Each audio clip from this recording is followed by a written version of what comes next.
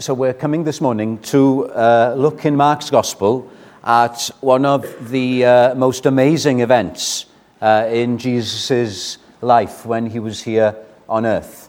I'm sure many of us, myself included, will have read about the transfiguration of Jesus on this mountain. It was near where they were. They were near Caesarea Philippi in the north of Israel. And some say this was Mount Hermon. Others say it's another mountain. We don't know, do we? But something amazing happened on the top of this mountain.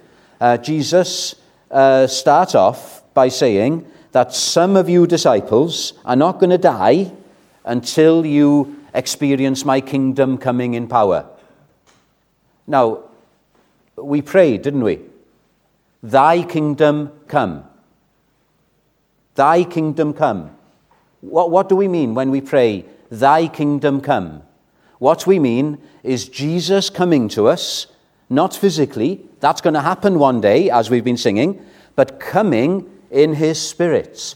And what we've got happening in this mountain is three disciples, Peter, James, and John, experiencing the kingdom coming. Jesus being transfigured. Now, I grew up knowing about this, but when I became a Christian, I experienced something of this. Christianity is not head knowledge. It's experiencing the reality of the person of Jesus Christ. Now, what does the word transfigure mean? Does anybody know what the word transfigure means? The Greek is the same word as we get metamorphosis from. That's a big word, isn't it? When I used to do geology, we had metamorphic rocks.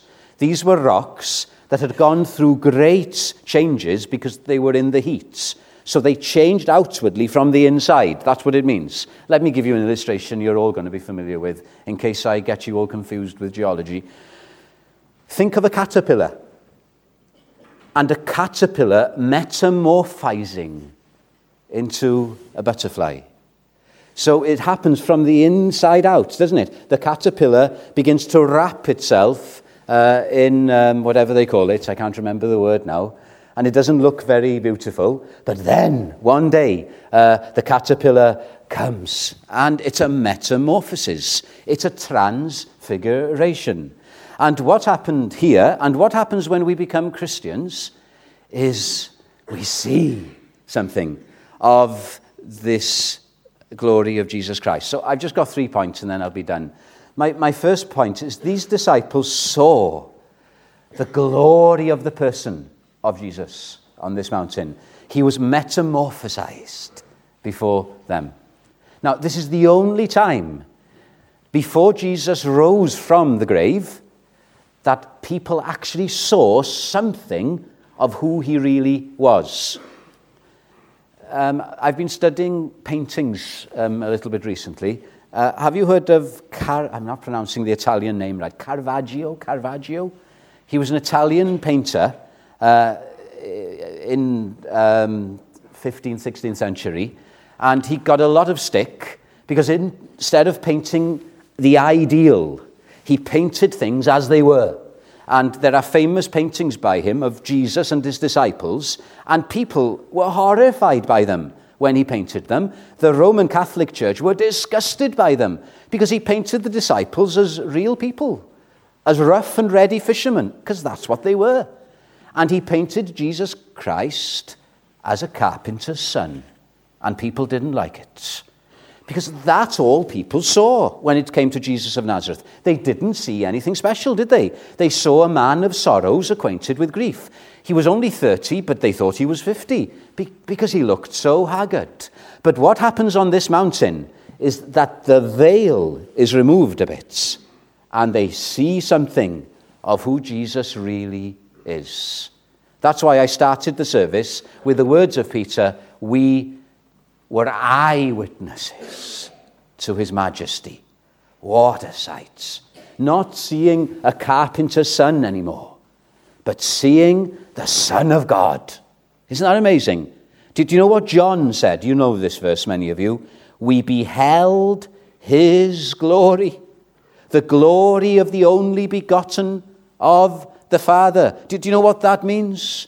This glory, what does the word glory mean? It means weight. It's an essence of God. It's something awesome in the right sense.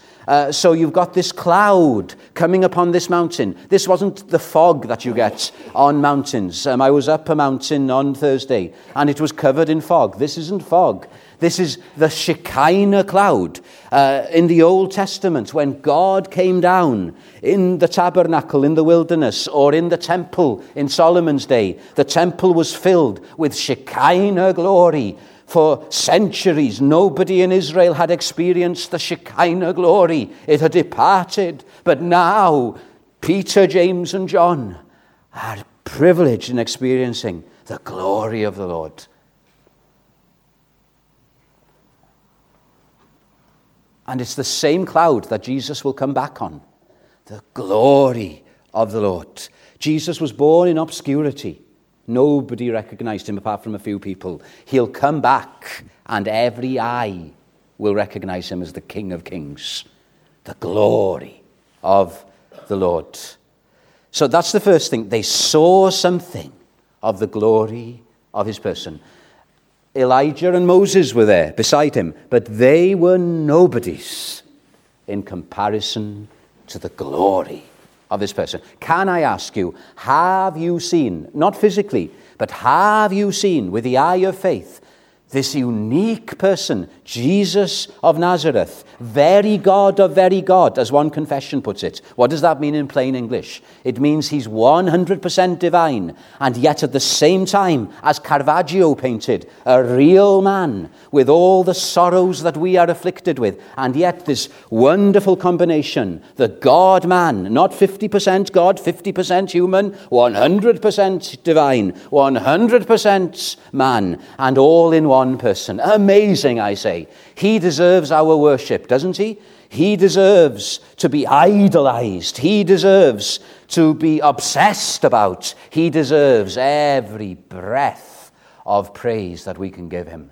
May this church be known as a place where we are obsessed about Jesus Christ. Do you know what they said of William Williams Pantycelyn, the Welsh hymn writer, the sweet singer of Wales? He lived 200 years ago. When I was a boy, I thought he was an old, crusty man. But he was a young man in his 20s when he wrote his hymns, when he started writing, because he'd experienced the glory of Christ. And do you know what they nicknamed him, or nicknamed his hymns? They nicknamed them Emyniad Dwli. Let me translate that for you. The hymns of the one who had fallen head over heels in love with Jesus. You only need one word in Welsh to say that. Dwli. Dwli.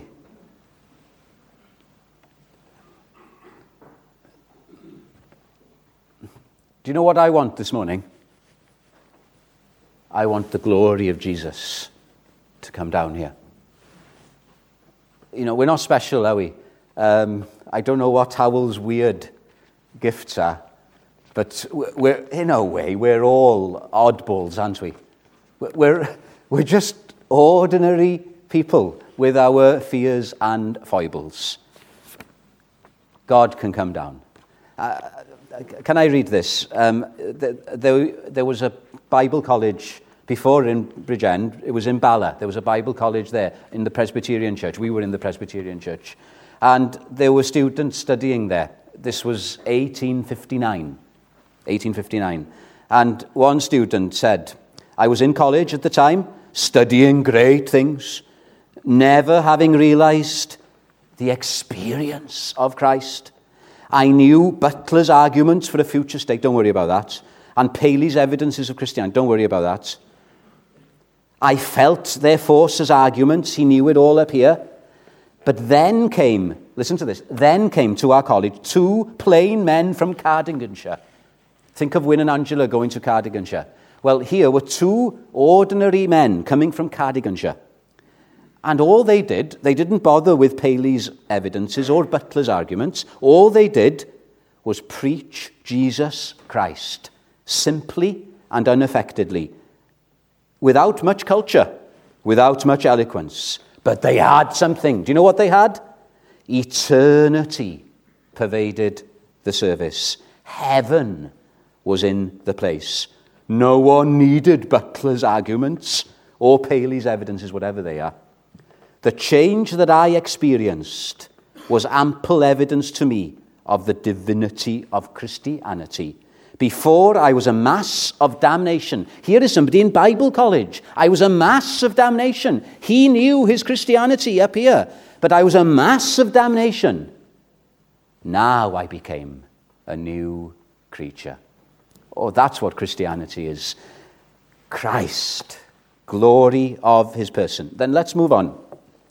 As I said, it wasn't just Jesus that was on this mountain, was it? Peter, James, and John saw two other characters. They saw Elijah, the prophet, and they saw Moses, the lawgiver. Elijah representing the prophets in the Old Testament, Moses representing the law. By the law, it's not just the Ten Commandments, but all the ceremonies in the Old Testament. And if somebody's asking me, how did they know it was Elijah and Moses? My answer is, I don't know. I don't know. All we know is that the prophets are all pointing to one person, Jesus Christ. The ceremonies of the law are going to be fulfilled in one person, Jesus Christ. And so Moses and Elijah are here with him. But what I do know is that they were talking to him, because we're told that. Wouldn't you have liked to have been a fly on the wall? Well, you can't be a fly on the wall on a mountaintop, but wouldn't you have liked to have been there, just to have heard their conversation? What were they talking about? And you know what? In Luke's accounts, we are told they were talking about one thing. Do you know what they were talking about? His coming death in Jerusalem. His coming death in Jerusalem. Let me use this illustration. We're all looking forward to the wedding on Friday. I remember attending a wedding a few years ago, and in the wedding reception, I was with a fellow minister, and I had to apologize to him. I said to him, look here, it was Stephen Clark. We know Stephen Clark, don't we, from Bridgend? I said, I can't do small talk, I said to him. I'm no good at talking about the weather and talking about this and that. I can't do small talk. And do you know what he said to me? Let's do big talk then. Let's do big talk. And we did do big talk. And it was a wonderful reception. Let's do big talk on Friday. And Moses and Elijah were doing big talk. Do you know what's the biggest talk you can ever do?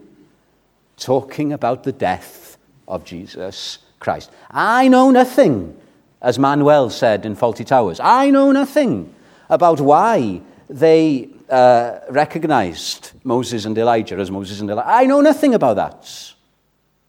But I know something about the death of Jesus Christ. Praise be to God. I know something about Jesus Christ and him crucified. Do you want to know what I know? I don't know as much as these disciples experienced, but I know this, that the word for death is exodus. That's what Luke says. They were talking about his exodus to be accomplished at Jerusalem. Isn't that interesting? What is Exodus? Exodus is the children of Israel being freed from Egyptian bondage and being rescued and going to the promised land. And Moses, he knew, didn't he? He knew about the Exodus because he was there. And he knew that a lamb had to be slain. When the angel of death came that night when they were released, the angel of death bypassed the houses of the children of Israel because an innocent lamb had been slain and the blood of the lamb had been put on the doorposts. And Moses knew, I think, he knew that here was the Lamb of God, the one that was going to be sacrificed for us, the innocent dying for the guilty, so that the wrath of God could pass us by. Isn't that wonderful? The blood not being sprinkled on doors anymore, but being sprinkled on hearts, even our hearts. Can you say that? As Wesley puts it in one hymn, his blood, the blood of the Son of God, the innocent man, the blood that has infinite cleansing properties. His blood can make the foulest clean. But can you say, his blood availed for me? It's sprinkled on my heart. I'm no longer a mass of damnation because he became my damnation. That's what happened on the cross. When he cried out, my God, why hast thou forsaken me? It was because he was being damned instead of you and me. The Exodus. Elijah. I know Elijah was early on, but he must have been familiar with some of the prophecies, I think. That talked about the suffering Messiah. He must have. And what about Peter, James, and John? Weren't Peter, James, and John with Jesus when he raised Jairus' daughter from the dead? Weren't they seeing here the one who'd come to release us, not from Egyptian bondage, but from the bondage of sin and death and hell? He's come to free us from that by dying in our place. What better subject to talk about? Big talk. I was in a Christian union once, and somebody came up to me and said they'd been to our church twice, and both times I was preaching about death. I don't know what that says about me, but they said it was so encouraging. Because you didn't just preach about death, you preached about Jesus. And they used the phrase, and I've stolen it this morning from them. They used the phrase, Jesus the death destroyer. Isn't that good? The death destroyer. You know, in Bible college, we were told how to conduct funeral services, and Graham Harrison gave us this piece of advice. He said, Dr. Lloyd-Jones, a famous preacher here in Wales, he was asked to take a funeral of a famous boxer up in Merthyr Tydfil. And Dr. Martin didn't know what to do. I didn't know this man, and it's going to be a hard funeral. It's going to be tough people there. Not Christians, tough, hardened men. And he agreed. And Graham Harrison was using this illustration because Dr. Lloyd-Jones said to him, and Graham was saying to us, Mr. Harrison was saying to us, you don't want to make people feel as if they're being got at when they're in a funeral. And so what did Dr. Martin do? He didn't want to make the people feel they were a captive audience. So what he spoke about was this: the fight that this man, this great boxer who won many fights, the fight that he never won. The fight with death, the last enemy. Do you know what? We're all going to fail in that. We're going to die one day. Whether it's soon or later, I don't know. But one day, we're all going to be defeated. But one man has fought death, and he conquered. You know, Jesus Christ, when he came from heaven, he didn't come to be a spectator, did he? He didn't just stand on the sidelines in this fight. He went into the ring. He went all the way to the cross. And, he got his hands dirty, as it were. He became sin for you and for me. And you know what? I'm imagining here. I've never been to a boxing fight. I've only seen it sometimes on television, if that's all right. And you can see, can't you, an opponent being knocked down.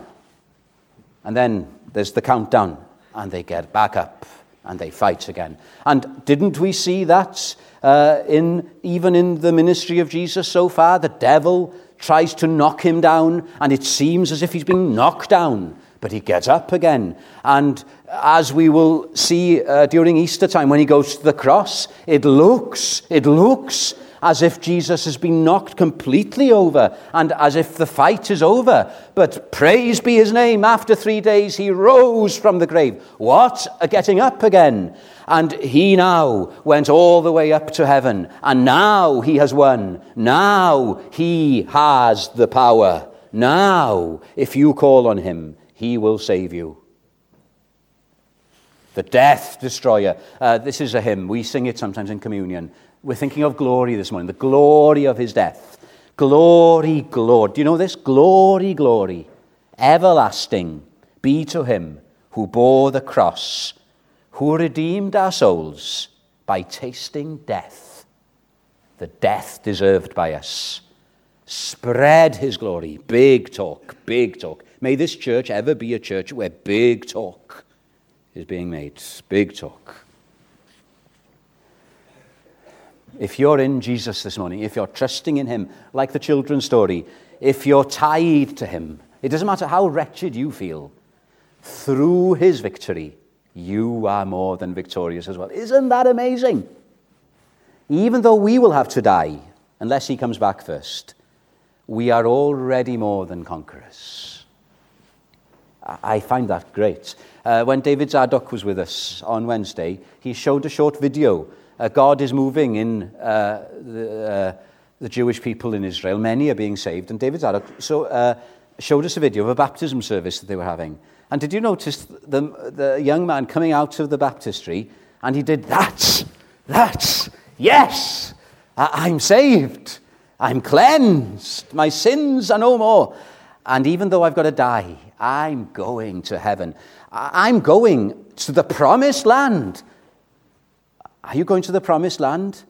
Not a physical Canaan, but a heavenly Canaan. I believe in the promised land, as one singer said. Oh, that's where we're going to, the promised land.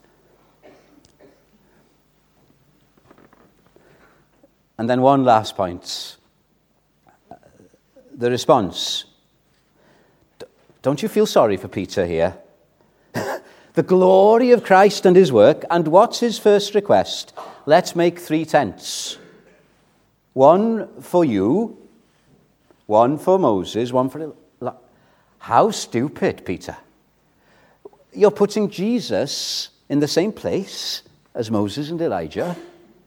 I think Peter was just putting his foot in it, wasn't he? He wasn't thinking before he was speaking, as many of us do. And was Peter imagining, wouldn't it be wonderful to stay up on the mountain for the rest of our lives? Wouldn't it be wonderful to have a religious shrine up here? Have you been to a religious shrine?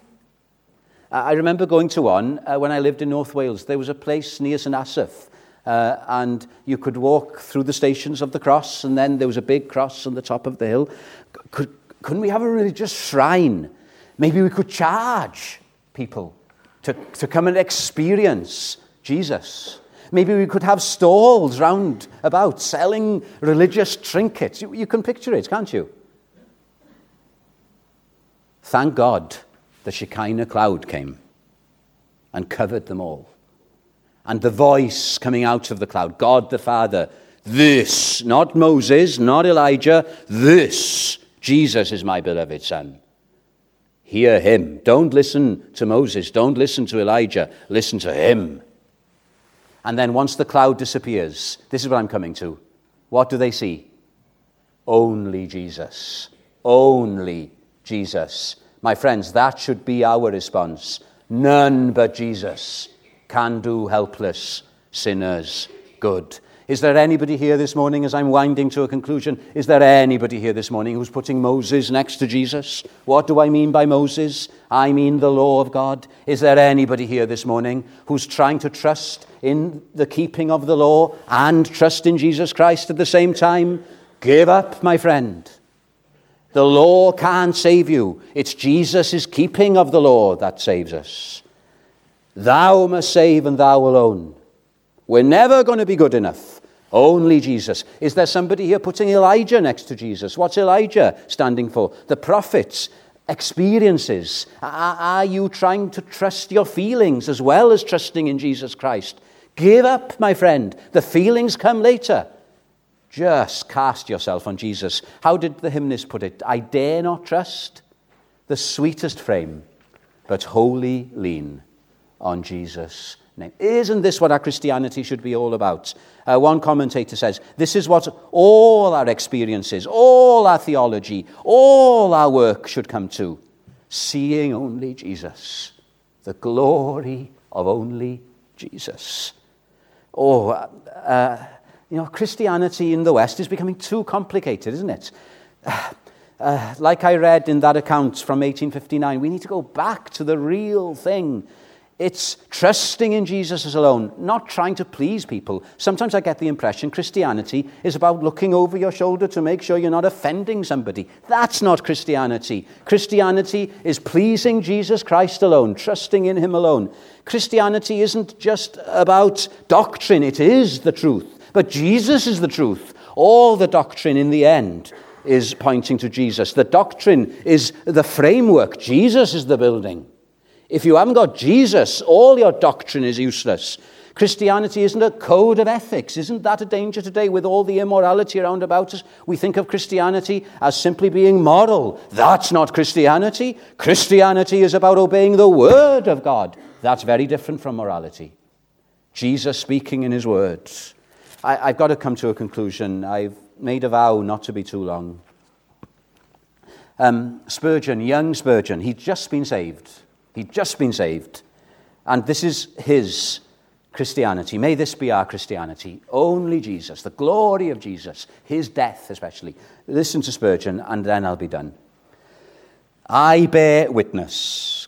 Can we say this morning? I bear witness that never servant had such a master as I have. Never brother had such a brother as he has been to me, Jesus that is. Never spouse has such a husband as Christ has been to my soul. Never sinner a better Saviour. Never soldier a better captain. Never mourner a better comforter than Christ has been for my spirit. I want none beside him in life, and in death he shall be the death of death. In poverty Christ is my riches. In sickness, he makes me whole. In darkness, he's my star. In brightness, he's my sun. If there was no hereafter, I would still prefer to be a Christian and the humblest Christian minister to being a king or an emperor, for I am persuaded there are more delights in Christ, yea, more joy in one glimpse of his face than is to be found in all the praises of this world and in all the delights it can yield to us in its sunniest, as today, and brightest days. Amen.